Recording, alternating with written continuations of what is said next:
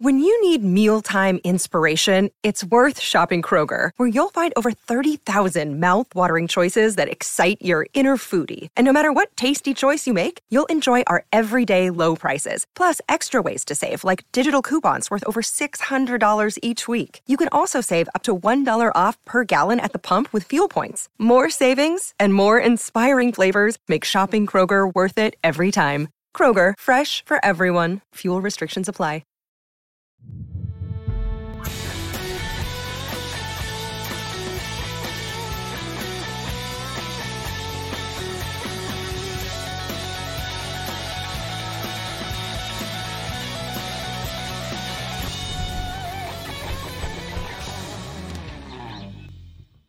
Outkick 360 is back. Welcome to the new week number 3 here across the Outkick Network. Alongside Chad Withrow and Paul Kuharsky, I'm Jonathan Hutton, Lance Lee, Jacob Swanson, David Reed, the chairman of the board, making the show happen for us. Big show today. A lot of reaction coming your way for the NCAA tournament. Vanderbilt with a big facilities announcement we'll have in the Tennessee Hour, in hour number 2 of the broadcast today. Plus, Indiana hires a new coach. Paul has thoughts on the U.S. men's national team and the Olympics and much more. You can follow the show at Outkick360 on Twitter. That's how you can interact. We'll be, of course, reading tweets and reaction on Facebook and YouTube, where we hope you'll subscribe or share the show throughout the show today. You can also retweet at Outkick360 and at Outkick and help us grow the show, as we are now on show number 11. Gentlemen, good morning. It took me, this is the start of week number 3 on the show. Took me all the way to Monday of week 3 to repeat a shirt that I'm wearing on camera. So this was the Nice. day 1 shirt behind me. If you're watching on video right now, you can see the picture of us toasting. Oh, there it is. In that shirt. I see you guys are both wearing different shirts than that day. I, for one, am very proud of myself that it took me this long through 10 cycles to get to a second shirt, Is a that repeat the shirt that inspired this? That is not the shirt that inspired that. I don't know if Chad actually owns a shirt that looks That's like why I knew picnic there was table. much Pretty sure that debate Prince about William that shirt. inspired that hairline. There was a lot of debate about this bobblehead shirt and the hairline, but I'm avoiding the hairline. I remember you saying you didn't have that shirt, so I thought it might have been an interpretation of that shirt. Speaking of Prince William, People magazine named Prince William the sexiest bald man alive. He's not that bald. I think you got to go to the Ed You think this is Harris's. bald discrimination and that Yeah, people who I are do. truly bald need to be on this list? Yes. Well, yes. he's- Balding Go with the doesn't full- count. yes, He's I bald, agree. but doesn't want to admit that he's bald. Right. Yeah, that's true. People magazine did that for him. They I've not- went He's they bald. went ahead and admitted that he's bald. Yeah. He just hasn't come to grips I've with not it yet. repeated a shirt yet. Prince Harry planted that. No, a good friend of Chad's will take issue with this shirt and do a Google image search on me and when I've worn this shirt or a similar shirt to it. He's been blocked by me because it's so bleeping annoying. But I'm sure he'll comment to you. So he's a fashion police because he's so a stylish. fashionista? Yeah, he's so stylish. So Don't talk about Paul's shirts. That's what we've With learned his here big to start the his show. big podcast network. how about college basketball over the weekend? Not thrilling matchups top to bottom, but it was thrilling to watch Chad nearly win his parlay. I was terrible with mine. My blood bank guarantee, not good. Not good for the family. And meanwhile, Chad nearly pulled off his, if not for Alabama yesterday, and then the day prior would have been which team? Syracuse screwed you. really let me down. So I was thinking about this the whole time. Is it worse in a 3-game parlay? And we give our parlays every Friday on the show. Is it worse to lose the first one and have no suspense the rest of the day, or get really excited going into the late night game where you have one alive? You totally want to and go then to it the goes last downhill game. quickly. You totally want to go to the last game. You want to go to the last shot of the last game. Well, Syracuse let me down. I was looking good up until Syracuse. I'll say this, watching basketball over the weekend, if you do not love this Gonzaga team, you hate basketball. I saw this sentiment online where someone was saying that they hated this Gonzaga team. Oh. And I'm thinking, how could you possibly watch this team? They are so much fun. Guys of different backgrounds. A guy who transfers in, a former 5-star from Ontario, who goes to Florida for high school, goes to the University of Florida. The team has to vote on whether or not they're going to allow a 5-star join their group to not mess up the chemistry unanimous? that they had. And Andrew Nembhard. He comes in, he has, I think, 17 in the game and just gets along perfectly with these players. If you love basketball, you're going to love watching Gonzaga play. Hopefully you've already been watching them. If not, now is the time. You've got 3 games left, I think, with Gonzaga this season. This is one of my favorite teams of all time. I think back to the early 90s UNLV teams. I have zero attachment to UNLV, yet Anderson Hunt, to this day, is still one of my favorite college basketball players. You want to talk about talent, and I think people automatically will say, well, this Gonzaga team maybe isn't as talented as great Duke teams or Kentucky teams. That's true in terms of sheer NBA players. But keep in mind, Gonzaga, they got 3 first-round picks in that starting 5 and 2 possible lottery picks in Kispert and Jalen Suggs. This team is very, very talented. They're stacked with NBA talent as well. They're very, very talented, but I will say that's the most chance that I've had to see USC. And USC is damn good, and I think USC can give them a game. I mean, you're going to get a game now the rest of the way, right? USC is really something to behold also. And I think they can contest some of the things that Gonzaga does, and I expect that to be, I'm not looking at a double-digit game there. I'm looking at some hardy competition. What's interesting for me out of the Sweet 16 weekend, guys, is Gonzaga's going to put up 80 to 90 points per game, and I've said that from the start. They are the Chiefs of college basketball. Kansas City, known for putting up offense. Defensively, can you hold them to 24 points, and can your offense do enough to win the game? For Gonzaga, they're going to put up 80 to 90, and can you match that offensively? We saw a lot of 50 and 60-point games this past weekend where teams are not doing much as far as putting the basketball in the hoop. Meanwhile, Gonzaga continues to do that. So if you're going to go shoot 22% from 3, you have no chance of beating this team. None. And you're going to have one of the hottest nights you've had in years to, I think, advance past Gonzaga at all throughout this tournament. Well, I wonder if any of these really good defensive teams that are left can even suffocate Gonzaga for a long enough stretch to where you can muck up the game. Get them into that. And I still feel like I watch Gonzaga, and I just think it's going to take Gonzaga having a really bad shooting night because they're going to get shots. They're going to get the shots they want. I don't see any defense that's left stopping Gonzaga from getting the shots they want, so it's going to take an unusually bad shooting night for them to lose. The other thing, and going back to your point, Chad, and I agree with you on if you don't like this Gonzaga team, what's wrong with you?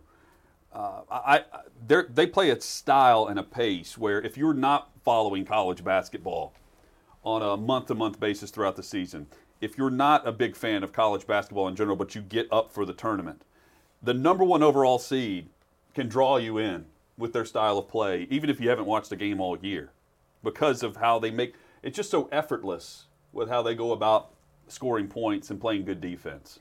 It's not a struggle with them, and they're up and down pushing the pace.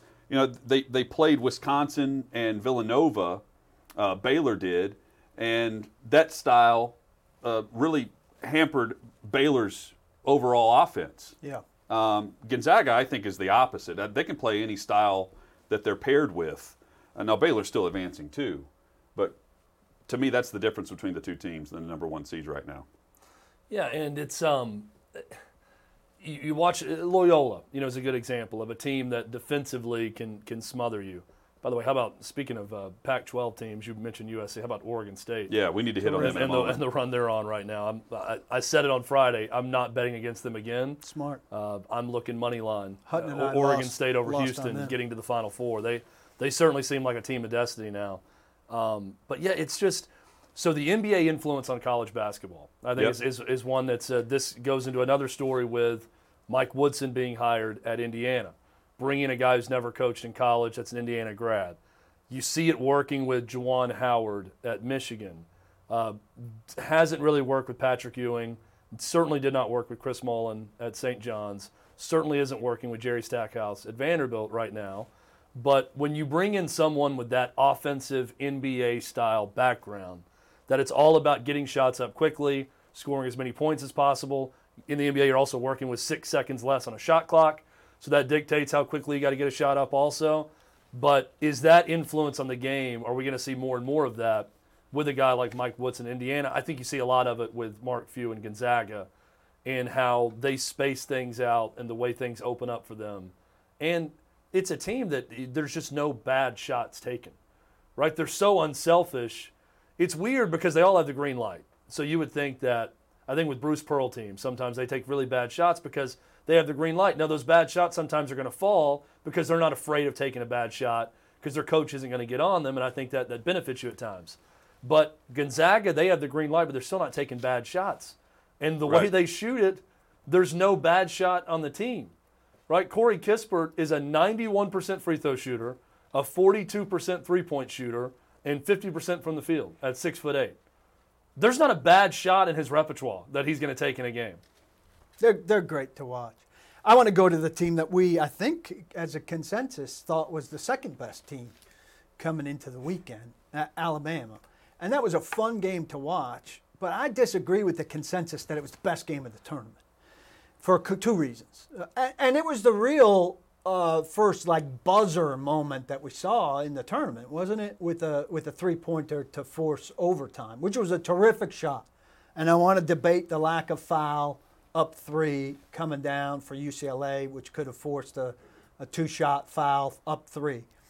But I have a hard time calling it the best game of the tournament when one of the teams is missing 14 free throws along the way, 2 of 8 down in the last 7 minutes. That's not good basketball, so it doesn't lend itself to a good game, though it may have lent itself to proximity. And then when it's a double-digit blowout in overtime, it's no longer a good game anymore. It might have been a good game getting to overtime, but you got to look at the entire body of work, right, for the game. And I never call in a game that's a double-digit result the best game of the tournament. Well, a game that goes to overtime in the tournament is among the best games in the tournament, period. He had a buzzer tying three.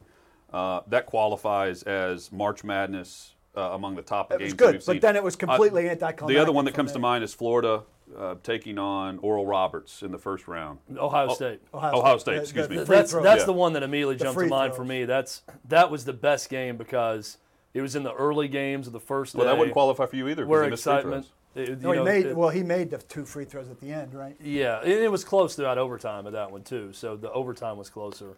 I don't think Alabama-UCLA was the best game. I'll tell you what was going to be the best game, if the buzzer beater would have fallen, was Oral Roberts-Arkansas. And he missed that the night shot before. That was a great game down the stretch, good. And that was a really good look. That shot felt for good 3 that would have won it at the buzzer down 2. That was a really good game. That was the best. I mean, that was the only buzzer beater of the tournament, though. And I was angry at Alabama because everybody had Alabama.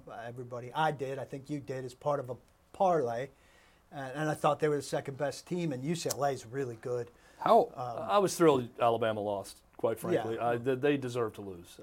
You The miss foul that many shots, free on the foul throws, shots alone. you're going to lose. And I don't think anyone's going to feel sorry for Alabama fans who have all the success in football that any fan could ever want in a lifetime over the last 15 years. And then to have a basketball team that's dropped in their lap that wasn't expected to do this, to go this far, and to be this good, I don't think anyone's going to shed tears for Alabama. Game? Was that Nance on that game? Last night? Whoever it was on that game said, Cronin absolutely believes in fouling up 3. And then they didn't foul up 3, and he got away with one. Then at post-game, he said, I was just afraid of them heaving something up and getting 3 shots. Well, you got to be, obviously you have to smart foul. It was not Jim Nance. It was Jim Spinarkle, whoever. And Ian Eagle. Ian Eagle. I think Ian Eagle said it. And Cronin said after the game, I do believe in that, but I'm just afraid of them throwing something up and getting 3 shots for throwing something up. But, I mean, your guys have to be smart enough to commit a foul that a guy's not throwing something up, near midcourt.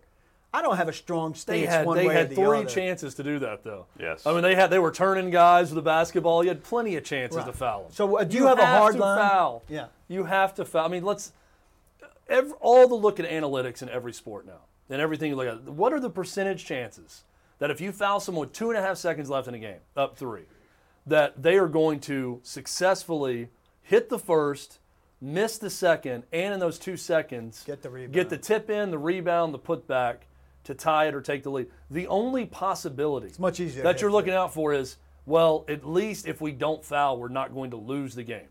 Because there is a very small chance you hit the first free throw, you miss intentionally, it bounces far back, and it goes for a three that beats you. Or you get fouled on the putback. Yeah, but still you're not going to lose that way. I'm just saying that's the only way you lose. Well, I guess an and one situation on the putback, yeah. But you have to foul in that situation. I don't get it. They got away with it. And he got a good look. I mean, it was from very deep, but he knew he hit it. Reese did right away. We saw more of Cronin's dad than we saw of Sister Jean. I don't need to see Cronin's dad going forward. I'm familiar with him. I don't know his backstory. Why do you not want to see his dad? I mean, how many times can I see his dad? Well, how many times can you see Sister Jean? Well, I don't want to see either of them. I want to see the basketball. Well, they show the basketball, but during the breaks, they can show someone else. I enjoyed it. I like seeing his emotional response to everything happening.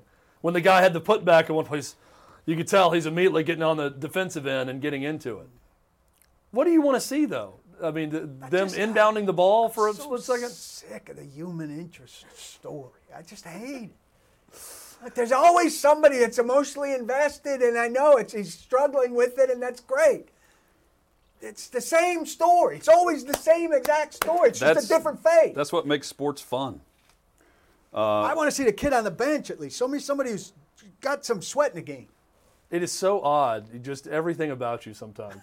I'm so sick of the human interest part of the NCAA tournament.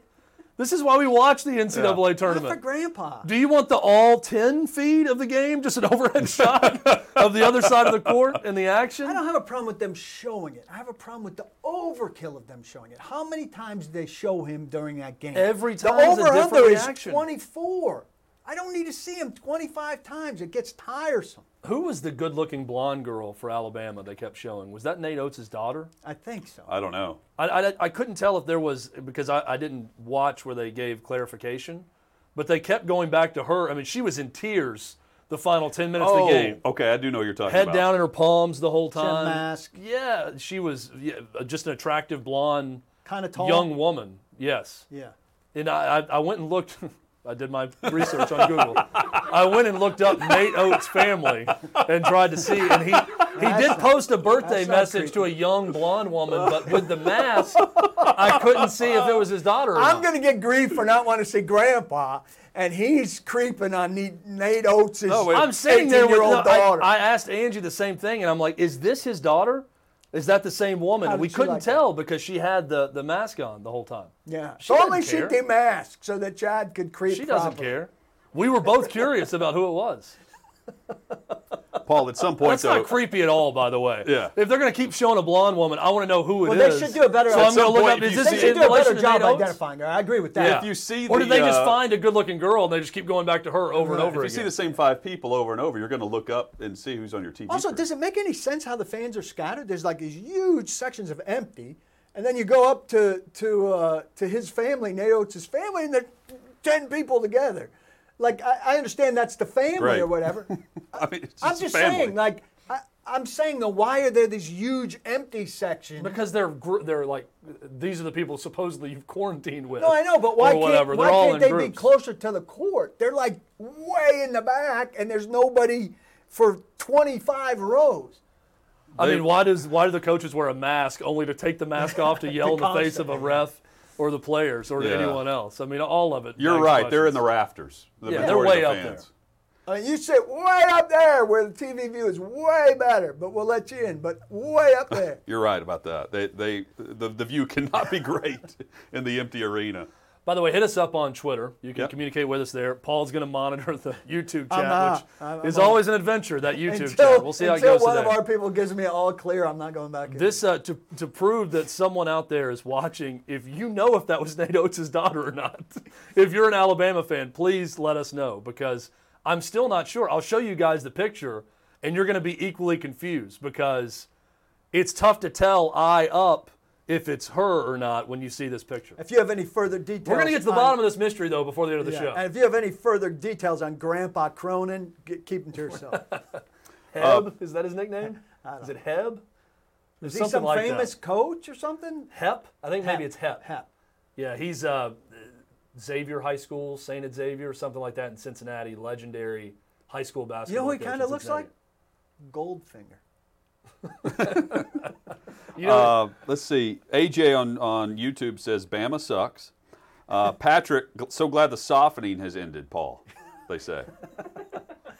And then Benjamin says, hard PK. Thank you. Well, let me expand a little bit since they're enjoying it. Here is the common human interest story. This is separate of showing somebody in the crowd. This is a ESPN feature piece. Something happened to someone that was hard. Then they overcame it. There it is. I've summed it up for you. How many of these pieces can we watch? The guy hurt his leg. He couldn't run for a long time. Then he rehabbed. It was really hard. He got to know the nurse. His mom came every day. He worked really hard. He had chocolate bar every day with the doctor at 5 o'clock. The doctor stayed late. Then gradually he walked. And then he played again. It's fantastic. It's the same story every time. Different cast of characters. I mean, are they touching? Some of them are more touching than others. But it's all the same story. Somebody suffered something, then they overcame it. And now they no longer suffer. If this human interest story had to deal I saw with... one yesterday about a girl from Baylor. She had a tough landing, a tough landing. Big practice collision, tough landing. She was kind of semi-paralyzed from the waist down for a time. She got on a walker in the hospital. She said, "I want to go touch that wall." She waddled over there. This is terrific. She waddled? This was terrific. With the walker and the support of the nurse and everyone in the room, she made it over to that wall. Then she gradually turned around. Then she made it back to her seat. She gradually turned around and she sat back down. Then at practice, on the sideline, supported by her team, the thing that emboldened and strengthened her and gave her the power, she walked on the sideline, and then gradually she lifted some weights on the ground. She did some stretching.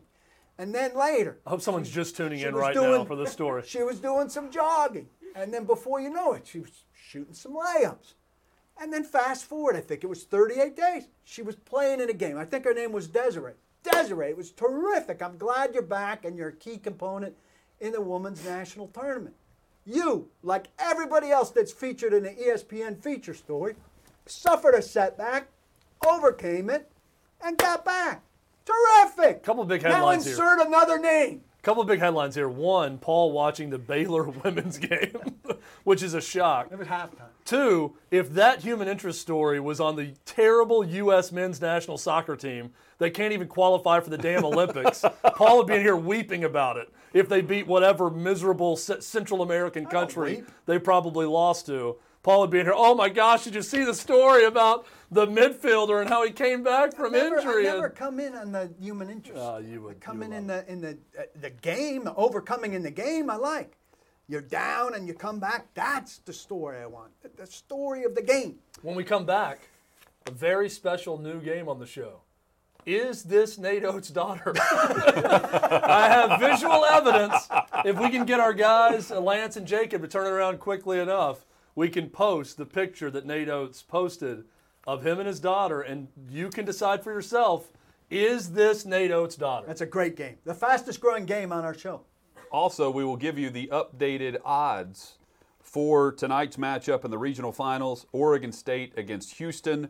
Baylor takes on Arkansas. And then tomorrow, Michigan, UCLA, Gonzaga, and USC. Stay with us. Outkick 360 here on the Outkick Network.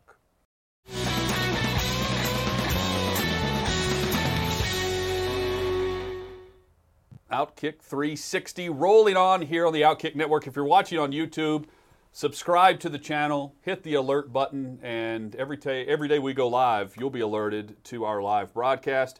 If you're listening this evening on Fox Sports Knoxville, a big thank you.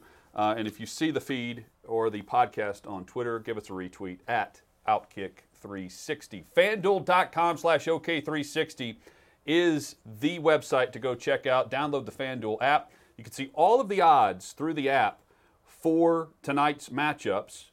Simple download, quick login, and you see where Oregon State and Houston, where the Cougars are favored by 7.5 tonight. Baylor -8 against Arkansas, And tomorrow night, Michigan and UCLA, where the Bruins are getting 7.5. Gonzaga favored by 9 currently over USC. All of the odds right now at FanDuel.com/OK360. You get some great benefits by signing up through the /OK360 link. You know what I won on as all of my basketball crumbled? What do you want? Preds. I won on the Oh. Preds. I did too. And you score under 5.5 goals Oh, total wow. while they won the game. And I That's got a that. very specific bet. Yeah, it was a, I'm not a little- big little NHL parlay. gambler, so I didn't know that was even a thing. But I just took the Preds. It was like plus 200 or 195 to win outright, and I got like they provided plus 290 on that double, under 5.5 goals and a win. 7 out of 8 for the Preds. So we were playing the Nate Oates is this Nate Oates' daughter game. We have for theme our music viewers, we actually have video evidence of it. For us, though, guys, you saw it during the break. The conclusion amongst all of us Yeah. is that had to be his daughter. In real They kept time, I showing, didn't right? know that yesterday, I'm saying, but this is the same girl that Claire went into the room and I said, there's a girl crying right now as Alabama loses. She was crying for like 15 straight minutes. Yeah. Like once it was close with 10 minutes left, I feel like she was in tears, Very an emotional. emotional wreck the Yeah. rest of the game. It's an emotional roller coaster. So I believe that is Nate Oates' daughter. She's pro foul shots. Also, I Alabama was not. don't know if The team Chad. she roots for was not pro foul. I don't think shot. Chad That's the necessarily team. agrees with this, but because of the Alabama success and the rivalry, Alabama's style of play and their likability is so high for me when I watch the Crimson they're Tide. Their head coach, I would love to play for Nate Oates. I would love for him to be coaching my basketball team. And then all of those players and how the athleticism, the deep bench, the different role players that they have. I love watching Petty play, even though he's very hot and cold. Top to bottom, this is an Alabama team that's easy to root for. And I don't know if the last time I can say that Alabama's been easy to root for because they have so much success. I agree with you. I love Nate Oates. I love his style. I love this team. I love Herb Jones. Yeah. I like the way that the chemistry of the team's made up. I like that style of doing something with the ball immediately every time you touch it and how fast they play. My hatred is for the Alabama fan and the fact they get to experience Yeah. more and more success. It's not, all these football national championships under Nick Saban's not enough for them. Now they're going to have a basketball powerhouse. Because I'm here to tell you, Nate Oates in when their Alabama, current team is out of the tournament in Kentucky.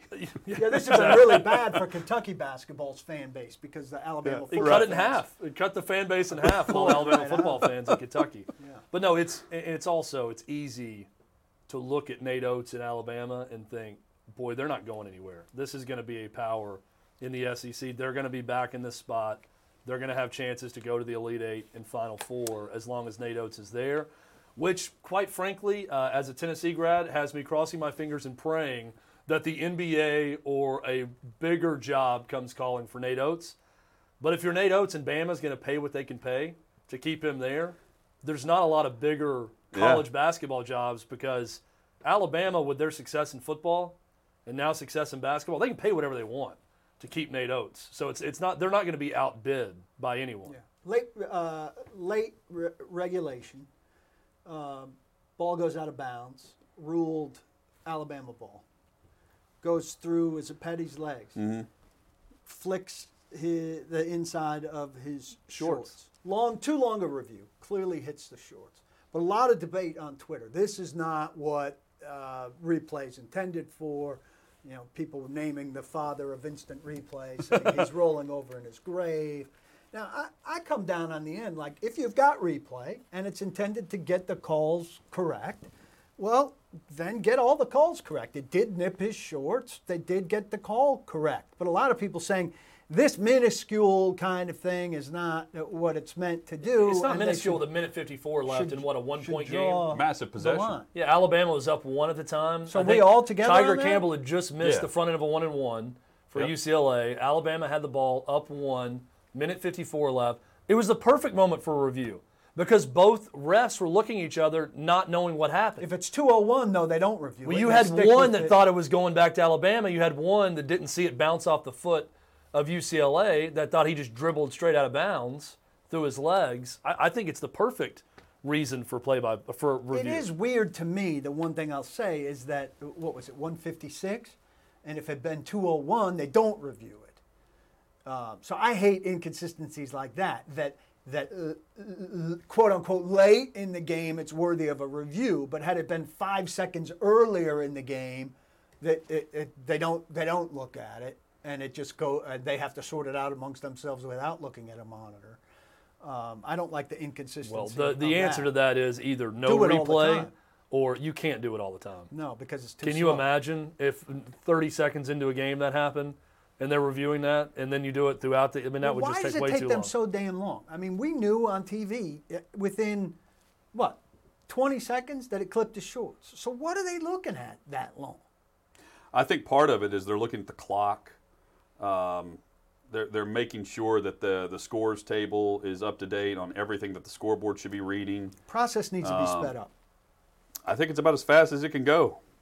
That's why you have in the last 2 minutes, and that's it. Yeah. Because it would be infuriating if they had that throughout the game. It's already taking forever. The final minute, what game was it? The Alabama game right at the end? Yeah, in overtime. The game's over. And it took 9 minutes to play that final minute. They started the Oregon-USC game. It was 5-0 when they TNT. clipped. Yeah, they went ahead and flipped over started it. And I'm not complaining that they started the game, So late already. but it took 9 minutes to play the final 60 seconds of a game that was decided. Quick because spin-off. of the fouls and everything. I wish there was a way to speed that process up. Quick a bit. spin-off on the replay thing. It's not a replay thing, but the replay official in the NFL, and this is going to be voted on this week, and it looks like clear in the owners' meeting, the idea that the replay official will have more leeway to just buzz down and tell the ref, hey, that's spotted wrong, or hey, his second foot was out of bounds, or things like that. Not quite to the eye in the sky degree that I think, collectively want. America probably collectively wants. But with some power on a broad thing that's obvious. Hey, the clock's wrong here, so let's stop for a second and get the clock right. Or, hey, that was clearly out of bounds. Or, hey, there's something mechanically wrong. The ball's spotted incorrectly, which is smart use of that person in the booth. And I think the general reluctance to give that person in the booth more, and we used to talk about this, our own thing, is this idea that New York is manipulating games sight unseen. We want transparency. This doesn't seem transparent. And all of a sudden people are going to say, hey, Vegas is manipulating games now, and we don't know anything about it. Well, it's why just want Pill it was right. fired so quickly. Because you can't have even the impression that Vegas is manipulating anything. And now Or New York. that's what everyone's going to have. Well, this should be the with most him. obvious of obvious calls, though, where they do this. Yeah. Right, and it should speed things up. You know, Peter King had this morning about just how much they love the 3-hour package, which they should. An NFL game as a 3-hour TV show is perfect, and when it gets to 3:12, that is not as neat and tidy, and they like it neat and tidy, and they should like it neat and tidy. I loved going back to Alabama, UCLA, and the ball off the shorts. I love Jim Spanarkel on color commentary, talking about in 1978 when he was at Duke. His shorts. He said it was about 3 inches shorter, my shorts and a lot tight. He's tighter. like, never would have hit that. And I was thinking about the Fab Five era Michigan teams and the shorts of the 90s and how baggy they were. Those shorts would have caught the ball, right? It wouldn't have gone out of bounds. It would have actually served as a background net and would have caught the ball between his legs, and he would have been able to retain possession. I think So you could go either way with that argument. Spanarkel and Iron Eagle are a nice pairing. Yeah, they're good.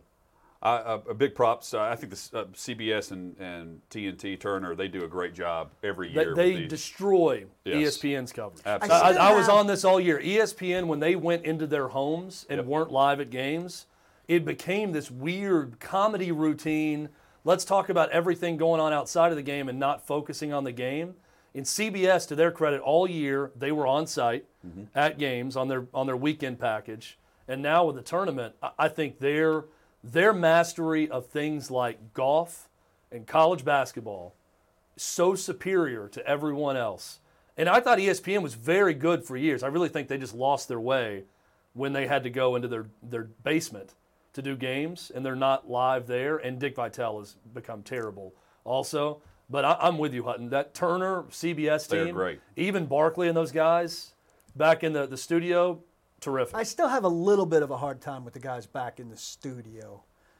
It's an entertaining show, and their interplay Barkley is good, doesn't do a lot of research. But how much are they experts on it? You can only spread yourself so thin, and they're NBA guys watching NBA Doesn't constantly. matter. At that point, it's all about being entertaining. Yeah, their personalities. They're definitely entertaining. That's why They're- Charles But they're Barkley's not on as every versed- commercial break Yep. in those commercials with Spike Lee and Samuel L. Jackson. But they're not as versed in these teams as I would maybe like them to be. I need them to know a hell of a lot more about these teams than I do, and sometimes I get the sense that they've watched about as much as I have. Charles, anyway. Well, I love Barkley because he just does not care about anything about what someone's going to say about him or think about him. No, he's terrific And in that you're supposed to be, the old journalism with the capital J. You're impartial. Oh, he's you don't give your rooting interest. And before that game, he says, I don't care if Alabama's playing Afghanistan.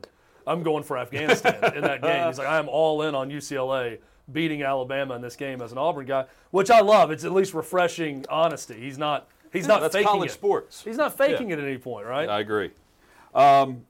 Oregon State taking down Loyola. killed me and you. A game where they deserve a ton of credit. They have gone on quite the run since they were picked dead last in the Pac-12. There is still a huge part of me that says this luck runs out in tonight. Can Houston do what Loyola did, which was shoot 5 of 23 from beyond the arc? Can Houston do what Loyola did, which was not take advantage of a horrible, horrible start for Oregon State, where they barely scored any points in the first 8 minutes of the game? Both teams. Good teams put this team away in the first half. And to me, they have not faced a team that has come out ready to swing against Oregon State in this tournament.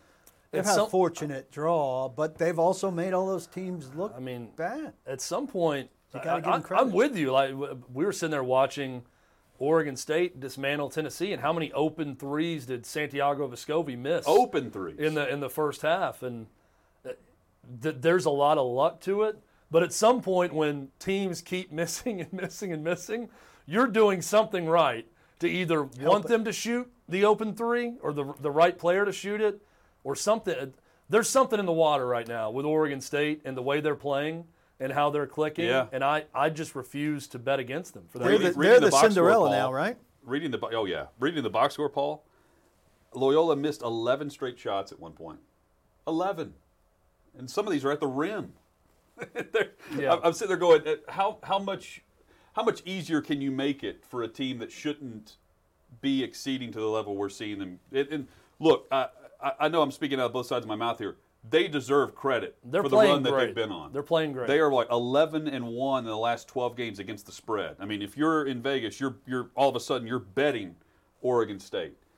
But as you start to look at the teams that they're now going to face, it's hard for me to see where Houston goes on a cold streak the same level that we've seen Tennessee, Oklahoma State, and Loyola. Houston's a hard team for me to get a handle on. Boy, they look great against Syracuse. Boy, against Syracuse, they consistently had a guy in the middle of that zone, not just, a lot of times you'll see somebody get in there and touch the ball, to redistribute or whatever. That guy that Houston had fielding the ball there had a plan every time he touched it. Going to the rim, feeding to cutters, whatever. Yeah. They figured out that zone better than You can't let them collapse people. on you. Yeah. You've got to get it and go when you're the point quick. man in the middle of the zone. They were doing the 0.5-second thing with that guy. Yep. And whoever was in there was terrific. They figured that thing out. And once they figured that thing out, Syracuse is dead, right? Syracuse wasn't giving them problems with that at all. So they played terrifically well against that, and they deserve a lot of credit.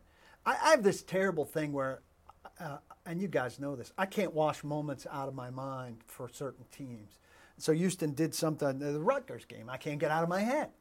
And so I overscore that game for Houston, and no matter what they do after that, I score them down. So what I need to do is just stay away, stay the hell away from Houston. There's a part of me, going back to that Rutgers game for Houston, to me, guys, that's the game that they got away with. Right. Yeah. And you usually Once get away you with get it. that Survived a game, really bad once you performance. if you survive that really bad performance, like that's the baseline now. And if for you've them. already got it out of your system, you're in good shape, right? Some of these teams haven't had that game yet, Yeah. so it's coming. Well, it's and I'm blanking on the college basketball writer, but someone had a great observation and said, shout out to Jim Boeheim for 40 years now making what is a men's rec league defense look fashionable with the 2-3. It's what you do when you're tired, right? That's Yeah. what when you go to play in a men's league game. No one's going man-to-man. You're just going to sit in a 2-3. Well, and it's what Jim perfected it. Boeheim has perfected. It's a lot better than a Yeah, men's oh, for rec sure. league And defense. they always have the link to be able to play that 2-3 and be effective at covering a lot of different people with it. I still don't buy Houston. It's not because of one moment, the Rutgers game. I feel the same way. I can't buy Houston. Now, They don't look Kelvin like Sampson's a also been two. accused of a lot of things. Being a bad basketball coach is not one of them. And he has done a remarkable job with this Houston program. I like Oregon State, though. I really do. Ethan you Thompson. like the money line or do you like the points? They're a 7.5-point underdog, I think, Yeah. at last check, Yep. maybe 6.5. I like Oregon State outright. I think they're going to the Final Four. I take Oregon State in the points, but I'm not taking the money line on this game tonight. I think they're going to win. Ethan Thompson is having a special run, and he's one of those players that he can hit bad shots. He hit some threes against Loyola that was well defended, and he was able to knock them down. Also, I really like him. A request nationally tonight. Can we give a national eye roll whenever these broadcasters mention that Oregon State has reached the regional final for the first time since 1982, but oh, by the way, that season was vacated. Get that out of here. They're mentioning it because it happened, and it's not some punishment that they took a banner down, but in 2021, we are referencing a season that was vacated in 1982 as the last time the Beavers made it this far. Here's what's crazy is I feel like it was like 79 they said was their last win in the tournament. Yeah. So in that first broadcast, remember I referenced that, how they does were Oregon saying- State go that long? Right.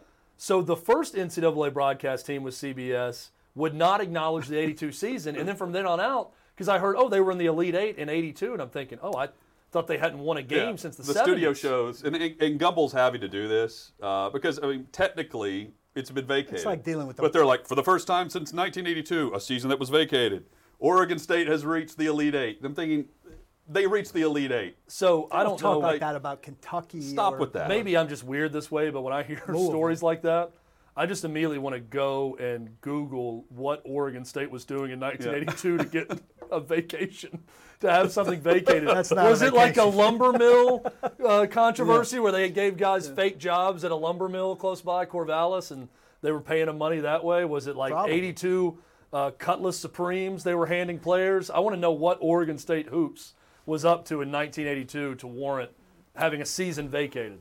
So Oregon State and the points tonight against Houston. The second matchup tonight around 9 o'clock Central, 10 o'clock Eastern. Tip-off between Baylor and Arkansas, where the Baylor Bears are favored by 8 points. The Arkansas Razorbacks, the largest deficits that they've faced throughout this tournament. They trailed by 14 against Colgate. They trailed by 10 against Texas Tech. And in the Sweet 16, they trailed by 12 against Oral Roberts. Came back to win, of course, all 3 of those games because of their style of play. But I actually think the style of play of Arkansas fits Baylor much more than what Baylor has already been able to overcome throughout their tournament run against Wisconsin and against Villanova, which slows the pace down. They want less possessions. Arkansas wants to pick up the tempo. And to me, that plays right into Baylor's hands tonight. I think that this has blowout potential. I really do. I think that Baylor could handle Arkansas. And I love the way Arkansas plays. Arkansas, a lot like Alabama in that, you saw it last night, no lead is insurmountable. No. Right? The way they play They're and the fun. way they get hot. How many 8 or 11-0 runs were there in that game? On both sides last night with Yeah. UCLA and Bama, you're going to see that in every Arkansas game where they're going to go on a big run, they're going to surrender a big run. But I'm with you. There's something about this Arkansas team that gives me pause in picking Baylor to roll in this one. But when I look at both teams and the way they play, I think Baylor has the opportunity to suffocate Arkansas a bit in this game. So I would take Baylor -8 and Oregon State and the points tonight. If you're going by my record of the weekend, do the opposite. So that's what we need through FanDuel.com tonight. Coming up. I can't find anything on why these wins were vacated. A lot of information on them being vacated, but not. Let's just make it up. I like the lumber mill controversy. There were fake jobs at a lumber mill outside of Corvallis, and that's why they got pinched by the NCAA. Oregon State tonight. Can they continue the run? Tomorrow night, Michigan, UCLA, Gonzaga, and USC on the road to the Final Four. Indiana has made a hire. They go with Mike Woodson. We'll discuss that. Plus, the NFL adding a 17th game. We know the schedule. Straight ahead on Outkick 360.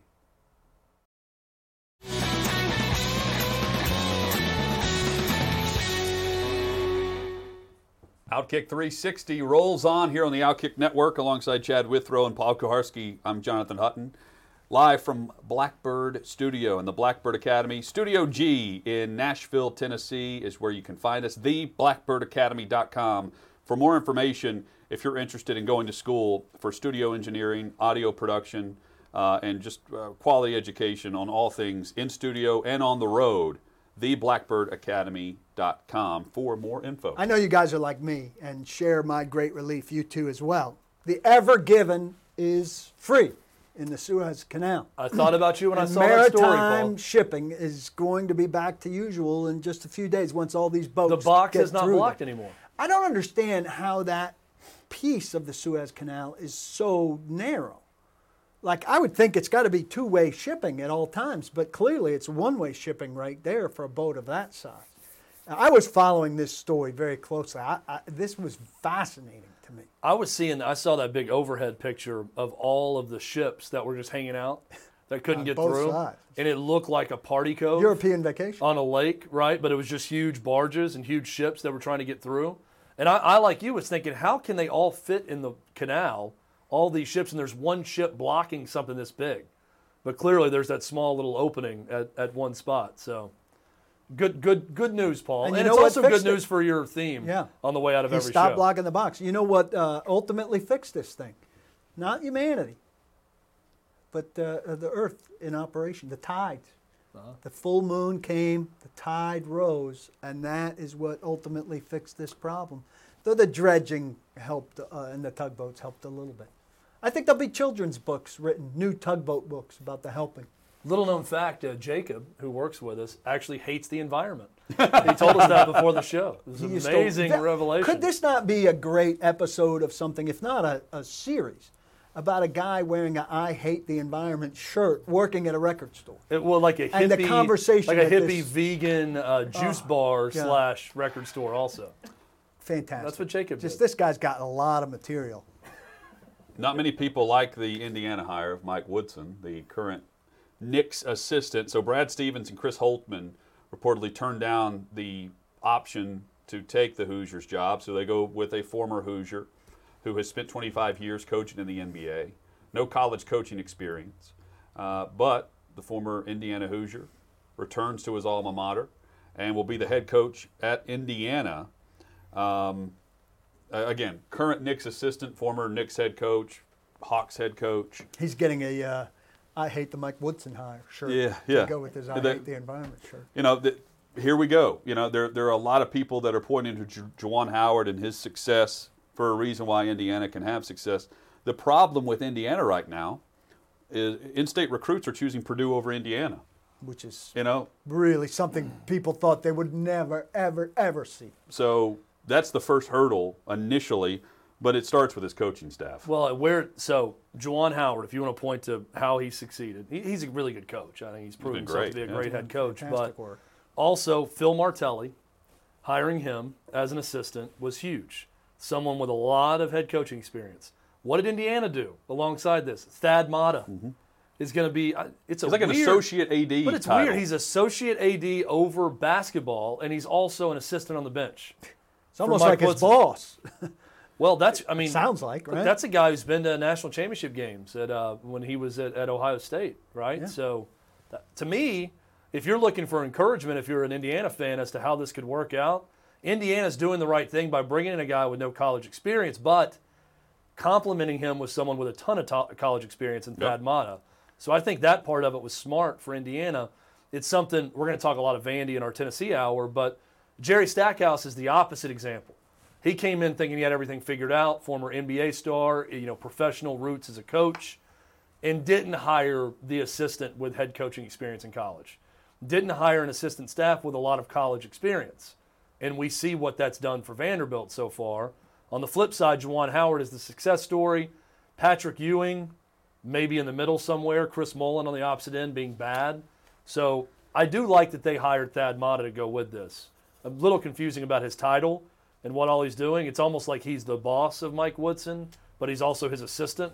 So it's two different hats that he's wearing, since he's the AD over basketball, but also his assistant.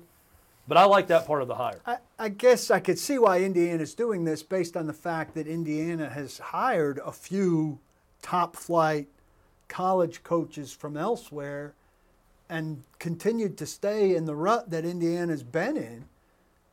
These people haven't been able to get them out of it. So they're going outside the box to something different. But I'm not hearing Indiana fans celebrate that thinking, and the administration catching more heat. Generally speaking, though, the decision to go to an NBA lifer to come in and coach the college program does not work out. Or just having someone without that college coaching experience, not just the NBA lifer. We're all pointing to Juwan Howard for recency bias, but there are great examples throughout the last 10 to 15 years of those that have not worked out. Chris Mullen comes to mind. Avery Johnson comes to mind at Alabama. There are others that we could point to. Lon Kruger was back and forth pretty much, right? Yes, but primarily I think of Lon Kruger as a college coach. There are. He's a college coach who went to the NBA and then back to college. Yeah, there are other examples, but to me, this is all about the staff he can assemble around him, because high school kids in Indiana, I don't think, grow up wanting to go to IU right now. It's a similar focus with some of the top recruits in the state of Tennessee and Tennessee football. They're just not top of mind the way they used to be. And that is the first hurdle in getting Indiana basketball back to a state where everyone expects it to be. If you're in the state of Kentucky, you still grow up wanting to go and become a Kentucky Wildcat. I don't think it's the same way for the Hoosiers right now. And that's unfortunate. It's a long climb back. But the thing about basketball is it only takes a couple kids. Yeah, you get the that long one climb recruiting back class starts and, with one 5-star. No, you can be set with that one guy. And the reason why the NBA, it's not as much coaching style and mentality. I think the job requirements are much more strenuous for the position of college coach. You have to be on 24/7. It takes one 5-star, but then you have to go get another 4 or 5-star the following year, because that 5-star is going to the NBA. Yeah, right. It's not a 4-year commitment. Where NBA draft, your team and you control the nucleus, so to speak, of what's going on, unless a guy wants to demand to be traded.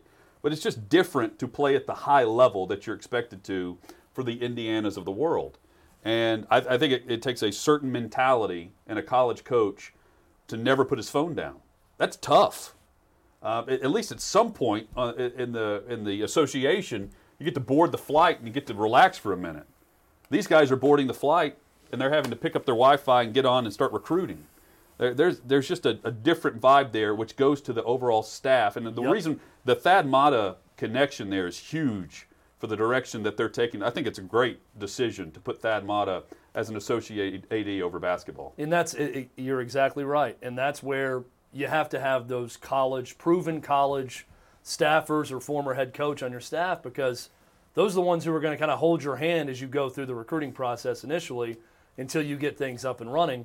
Eric Musselman, by the way, is another example of a guy who was in the NBA for years, but he had to stop. He went to Nevada first, right? Right. Had success in Nevada for 4 years, then got the Arkansas job. That's sort of the perfect entry point to hiring someone for a job like Indiana. But I'm not going to say it's a terrible hire, because if they just hired Woodson without Thad Matta, I'd be way against this. But the fact that they're bringing in Thad Matta, it at least intrigues me enough to say, let's wait and see. Paul, this is the end of the hour where we give you the floor. Paul Kuharsky is pissed off for greatness today for many things. But at the top of his list is the U.S. men's national team, which I believe for the third consecutive time, correct me if I'm wrong, third straight and Olympics. 4 out of 5. Third straight Olympics, we will not see the United States represented in the sport of soccer. Okay, so we got to clarify some things, though. It's not the U.S. men's national team. It's the U.S. men's youth national team, because the Olympics is for 23 and under. And the United States is in great shape with players who are 23 and under. Christian Pulisic is in that age group. And he plays at Chelsea, one of the best clubs in Europe. Serginho Dest is at Barcelona.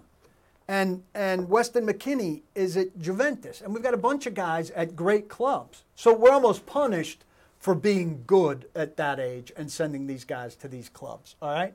And 2 of those guys played earlier in the day against Northern Ireland with the men's national team in a friendly, which was in Europe because our European-based guys were released to play on an international weekend. So it's not a priority, you're saying? Well, it is a priority because we need to get into international tournaments, and the World Cup really is the second biggest international tournament. But Olympics, you're saying? Yeah, second biggest, Olympics. Yeah. But everybody kind of qualifies for it without maybe their very best, and our very best are very good.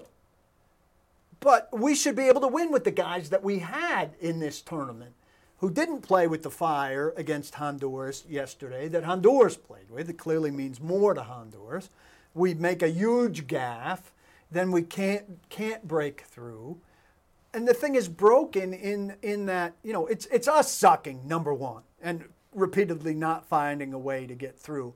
But it's also the fact that you've got to be released for a month to go to this qualifying thing, and nobody of the quality of the guys that I'm mentioning is getting released for a month to go Olympic qualify. Nobody wants to be released for a month to go Olympic qualify. You're earning your career at Chelsea or at Barcelona. It'd be a joke to be released for a month. So you've got to have second-tier guys. Now, MLS, some teams didn't release players. Atlanta didn't release players. Now, that's ridiculous. If you're the domestic league, to not release your players, to go get qualified, your country released for the Olympic qualifying tournament. So there's a mishmash of reasons why it doesn't happen. The people who were there are good enough to win. You have to get to the semifinals of the tournament to qualify for the Olympics. We failed to do so yet again. And we need to be in that tournament so these guys have what? So that these guys have experience in an intense international tournament so that we could qualify again for the international tournament, the World Cup, so these young guys could have that experience. Whether Pulisic is released to play in the Olympics or not, some guys will be. It'll be valuable experience. And yeah, we have to put more of a premium on it. And then the big thing is, somebody like me has to fill you guys in on the fact that this isn't our best. These aren't our best people, right? So it's a huge black eye for U.S. soccer because most people think our best guys couldn't beat Honduras' best guys to get into the Olympics, which isn't even the case. I don't understand why the mentality for the country is different when it comes to basketball over soccer. In basketball, we will not just put the foot on the throat. We will stomp you out. With NBA players, the best players in the world will compete in the Olympics. Is that an Olympic rule? That has to be I 23 don't and understand the soccer mentality across the country. Soccer collectively does it so that it doesn't overshadow or equal the World Cup. They want the World Cup to be the thing, which I can understand. So this is an Olympic rule, not an American rule. Well, it's 23 and under. FIFA/Olympic rule to make it less than the World Cup. Here's what I don't understand. Why do these guys go for a day or leave their team to go to Northern Ireland or play a friendly, but won't play for the Olympics? Okay, so, it's 2 different pools, right? And you have to be released for the thing. So for the Olympics thing, you have to be released for almost a month, and there's only so much flexibility with that roster. So you couldn't just bring in Pulisic and Dest for this game because you would have had to leave roster space for them because your roster only has so much flexibility.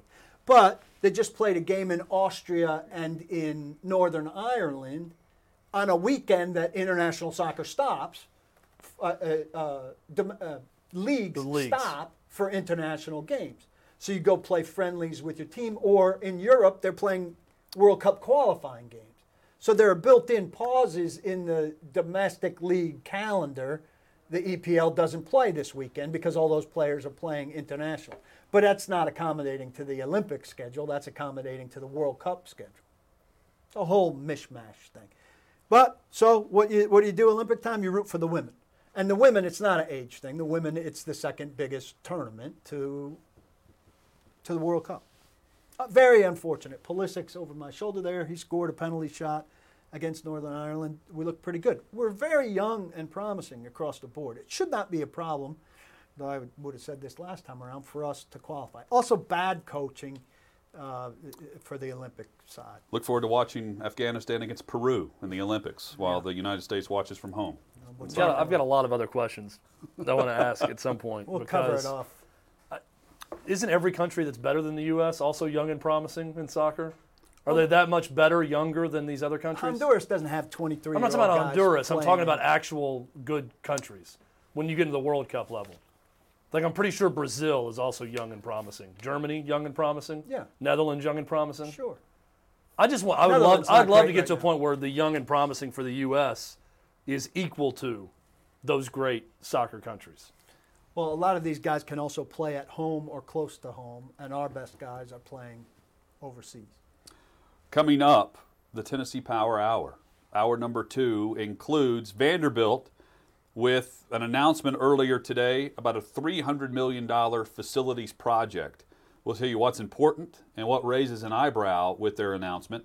Plus, we get to a variety of topics across the state of Tennessee. The Preds continue their winning streak, and we get to Vol spring practice and news and notes from the weekend. Straight ahead, Outkick 360. Stay with us.